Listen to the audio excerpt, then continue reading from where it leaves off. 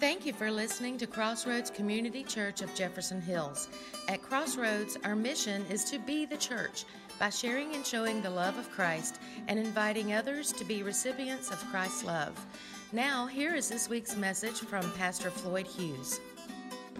All right, so this morning, as we continue walking through the book of Daniel, I want to reiterate something that I touched on last week just to make sure that we're all on the same page, because I got some interesting questions. So first and foremost, this series is not about politics. That's not what we're talking about. Not talking about someone's political perspective, or not talking about all the current policies that are being debated and all that kind of stuff.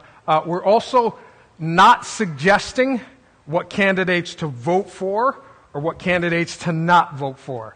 Right? Been here 15 years, never done that, not going to start now.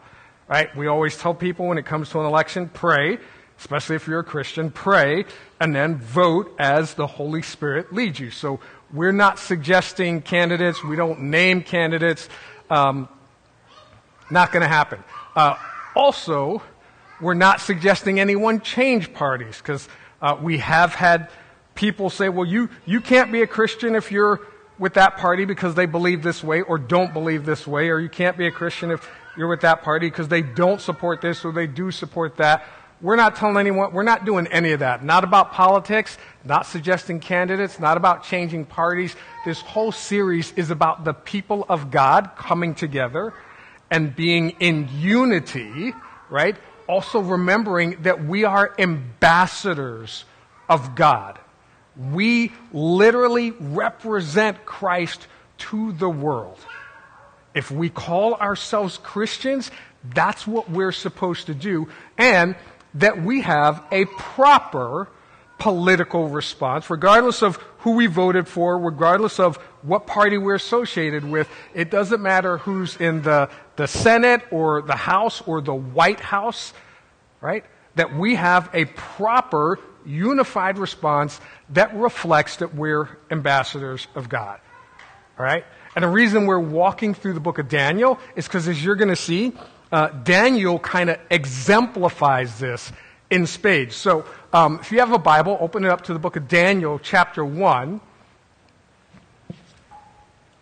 And last week, as I said, we only got through, whenever we start a series, we only get through a couple of verses. So if you missed last week, you missed us kind of just summarizing the book of Daniel and why it's relevant to us, but we only got through 2 verses. And this week we're going to start in verse 3. And in Daniel chapter 1, verse 3, here's what it says. Then the king, that's Nebuchadnezzar, ordered Ashpenaz, chief of his court officials, to bring in some of the Israelites from the royal family and the nobility. Now, it's important. It says Ashpenaz is chief of the officials. If you look in a lot of versions, it says he was chief of the eunuchs. And the reason why Daniel and many of the Israelites were under a chief of the eunuchs is because historically they were made eunuchs.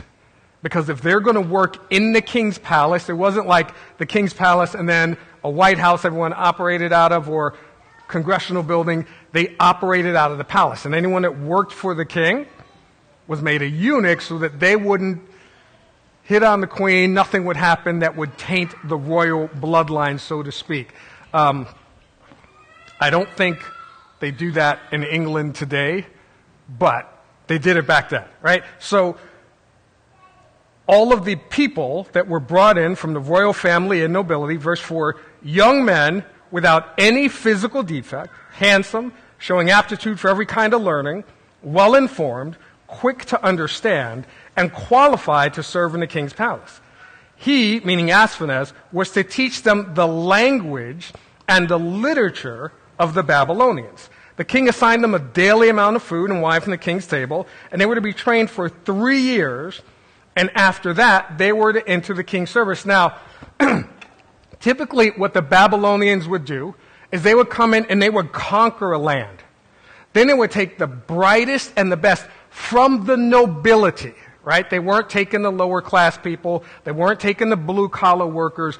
They were taking the brightest and best from the nobility, best looking, most educated. They would take them, they would train them in the ways of the Babylonians, and then they would put them in office in the Babylonian kingdom. So when all of the nations that they took over looked up to see who was in charge, they would see someone who looked like them, believed like them, and thought like them. So then in their minds, they wouldn't be thinking, well, I'm enslaved, because they would look and see, well, I can't be enslaved because there's other Israelites, other Jewish people that are working in the White House staff, that are in Congress, that are in the Senate. So I'm not enslaved because there are people that think like me, vote like me, and look like me in office, even though they were literally, had been conquered and were enslaved, right? Verse 6 says, among these, the ones that they took and put in the 3-year training, among these were some from Judah, Daniel, Hananiah, Mishael, and Azariah.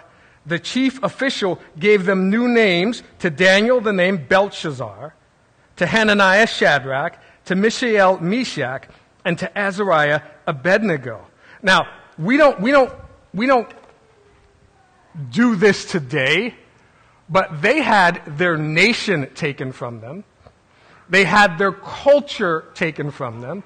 They had their land taken from them. They had their religion taken because they couldn't go to the temple to worship anymore. Everything that they knew was taken from them, including their name, which was a part of their identity, right? In addition to that, they also took their ability to have more children, which was a part of their culture. A big part of being of the nation of Israel was having descendants and passing on land, passing on the name, passing on the traditions as the people of God. And all of that was taken from them. It's one thing when a government takes over. It's another thing when a government takes over and then takes everything from you, which is what happened to them. Then in verse 8 it says this, but Daniel resolved not to defile himself with the royal food and wine. And this is important because even though everything had been taken from him, he says, well, here's one way I can still honor God. And I'm not going to give this up. And he asked the chief official for permission not to defile himself this way. And this is important. God caused the official to show favor and sympathy to Daniel. But the official told Daniel, I'm afraid of my lord the king, who has assigned you your food and drink. Why should he see you looking worse than the other young men your age? The king will then have my head because of you. Now, here's the important thing, that typically what would happen is some people, when a nation came in and took them over, and then the Babylonians would take them, and they would offer them all these food and say, you're going to come work for us. Some people would go on a hunger strike. And we've heard of other people doing that before. They go on a hunger strike, even though they're a prisoner, as a way to say that I'm not going to give in. So this official was like, hey, if you guys go on a hunger strike, it's my head. And so what Daniel did is like, hey, we're not going on a hunger strike. We're not trying to get you in trouble. So here's what I would like you to do. Just allow us to only eat the food that we can eat that would bring honor to God. And then test us for 10 days and see if we look like we're in a hunger strike and then you're going to get in trouble, then we'll call it good. And so he did. So for 10 days, he said, hey, let's only eat the food that God allows us to eat, not all the things from the king's table. They found they were looking better because they were eating healthy foods. They weren't on a hunger strike. So of course they looked healthy. And so the official said, yeah, go ahead. We'll let you honor your God in this way because it doesn't interfere with our plans. And I want to point out something. This is crucial because what happened was they were taken and they were put in chains and literally dragged, and I forget how many miles it is. I want to say hundreds, 900, it might be more, it might be a few thousand. I don't know how far it is from Babylon to Judah, but they were dragged walking. They didn't get put on a train, plane, or bus to another nation. While they were in that nation, their manhood was taken from them. Their nation had been taken from them. Their names were taken from them. And then they were told, now come serve us. And what Daniel said is, hey, you know what? I could do what most of us would do, and what we've seen people do when there's a political situation that they don't like. Like Daniel didn't say, hey, this is not my king, so I'm not going to serve him. He didn't say, I'm not eating that nasty fruit, even though there's bacon there. It's probably delicious, and he wanted to, right? Because who doesn't love bacon? Instead, what he and his friends said, they did the thing, hard to do this while in chains, they did the thing that this is all about. They showed unity. They said, we're still gonna, we're all, us four, this is what we're doing. Any one of them could have gave in when he said, hey, if you don't do this, it's not gonna be my head, it's gonna be your head. But they stood together, they showed unity, they remembered that they were ambassadors of God. And even though they were in chains and so many things had been taken from them, they said, this is still a way that we can honor God, and we're gonna do it. And they gave the proper political response. They didn't curse out the official. They didn't say, hey, your political party sucks. They didn't say, he's not my king. They just said, hey, we see what you're trying to accomplish, but we're going to try to abide by what you say, but we have to do it in a God-honoring way. And then look at what happened next. And verse 17, it says to these four, after they had been like, okay, you guys look great, you can continue honoring God, eating the way you want. It says to these four young men, God gave. And this is important. God gave them knowledge and understanding of all kinds of literature and learning. God didn't give that to all the other people that had been taken captive and were in Israel. And were in Babylon from Israel. He gave it to the four young men that said, we're going to stand together. We're going to honor God because we're still, even though we're in slavery, even though we're in chains, even though there's a government in charge that is oppressing us, we are still representatives of God. Right? Which is what we're supposed to do. And they said, we're going to give a proper God-honoring, unified response to the things that you are putting in front of us. And so God gave them, and this is specific, knowledge and understanding of all kinds of literature and learning. And bonus points, Daniel could understand visions and dreams of all kinds. Here's why this is important. God gave them exactly, if we go back to verse 3, what the king was looking for. Young men without defect, handsome, showing aptitude for every kind of learning, well-informed, quick to understand, qualified to serve in the king's palace, because he wanted them to learn the language and literature of the Babylonians. God gave them exactly what they needed. And here's the thing that's hard for a lot of people to understand. Not to serve in a godly kingdom, but to serve in a kingdom that was opposed to the things of God. God equipped them so that they would be able to serve God even though it was in a political environment that was opposed to God. Right? It says, and at the end of the time set by the king to bring them into service, which was 3 years, the chief official presented them to Nebuchadnezzar. And the king talked with them. He found none equal to Daniel, Hananiah, Mishael, and Azariah. So they entered the king's service. They honored God, and so God used them to fulfill his purpose so that his will would be done. And then it says this, in every matter of wisdom and understanding about which the king questioned them, he found them 10 times better than all the magicians, all the enchanters in his whole kingdom, and Daniel remained there until the first year of King Cyrus. And when it says Daniel remained there until the first year of King Cyrus, it's not saying Daniel remained there in Babylon.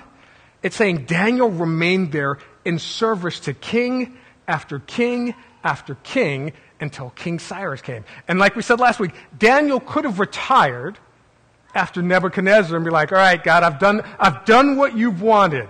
I've served a nation that was opposed to your will. I've served a king that was opposed to your will. I'm done. I'm going to retire. And as we're going to see in a couple of weeks, Nebuchadnezzar loved him some Daniel. He was a fan of Daniel. He would have like, okay, you can retire. I'm going to put you up on a house on the coast. I'll give you a pension plan. You've done so much for me in my kingdom. You're good. But he didn't.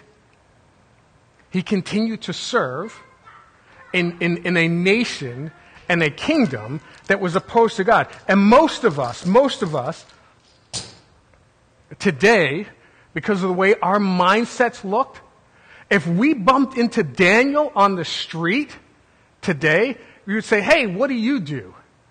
And he would say, well, I work in service to the king of Babylon. And we would look at him and say, and you call yourself a man of God? Because how can you be associated with that political environment, with that politician, with a person who puts forth these things that are opposed to God? And we would say that without knowing that God is the one that equipped him to be there. We don't get to look at people and say, hey, you're not a Christian because you're associated with this party, or you believe in this politician, or you voted for this politician, or you didn't vote for this politician, or you're not associated with this party. Because we have no idea what God is doing through those people. What we do get to do, right, is remember this, because we all pray this prayer. Our Father who art in heaven, hallowed be thy name. Your kingdom come, your will be done on earth as it is in heaven. Right? Raise your hand if you've ever prayed that before. We've all prayed that prayer. Here's the thing though. Have we truly submitted to God in that area and say, hey, we want your kingdom to come, but we also want your will done on earth as it is in heaven? Because if we want God's will done on earth as it is in heaven, shocker, spoiler alert, there's not a Republican Party that's in charge in heaven. There's not a Democratic Party that's in charge in heaven. There's not a Libertarian Party. There's not a Green Party. There's not a whatever the other 400 and some odd different parties that exist in the United States that are in charge in heaven. So if we want God's will to be done on earth as it is in heaven, then we need to be unified. And I'm not saying leave your political party, but while you're there, be unified, right? Remember that we're ambassadors of God and have a correct political response regardless of who's in the Senate, the House, or the White House. And everyone would be like, yeah, that makes sense now. November 8th, that evening, as we see the polls going and we see maybe the person and the party we didn't vote for get elected, we're all going to change. We're all going to be angry. We're all going to be upset.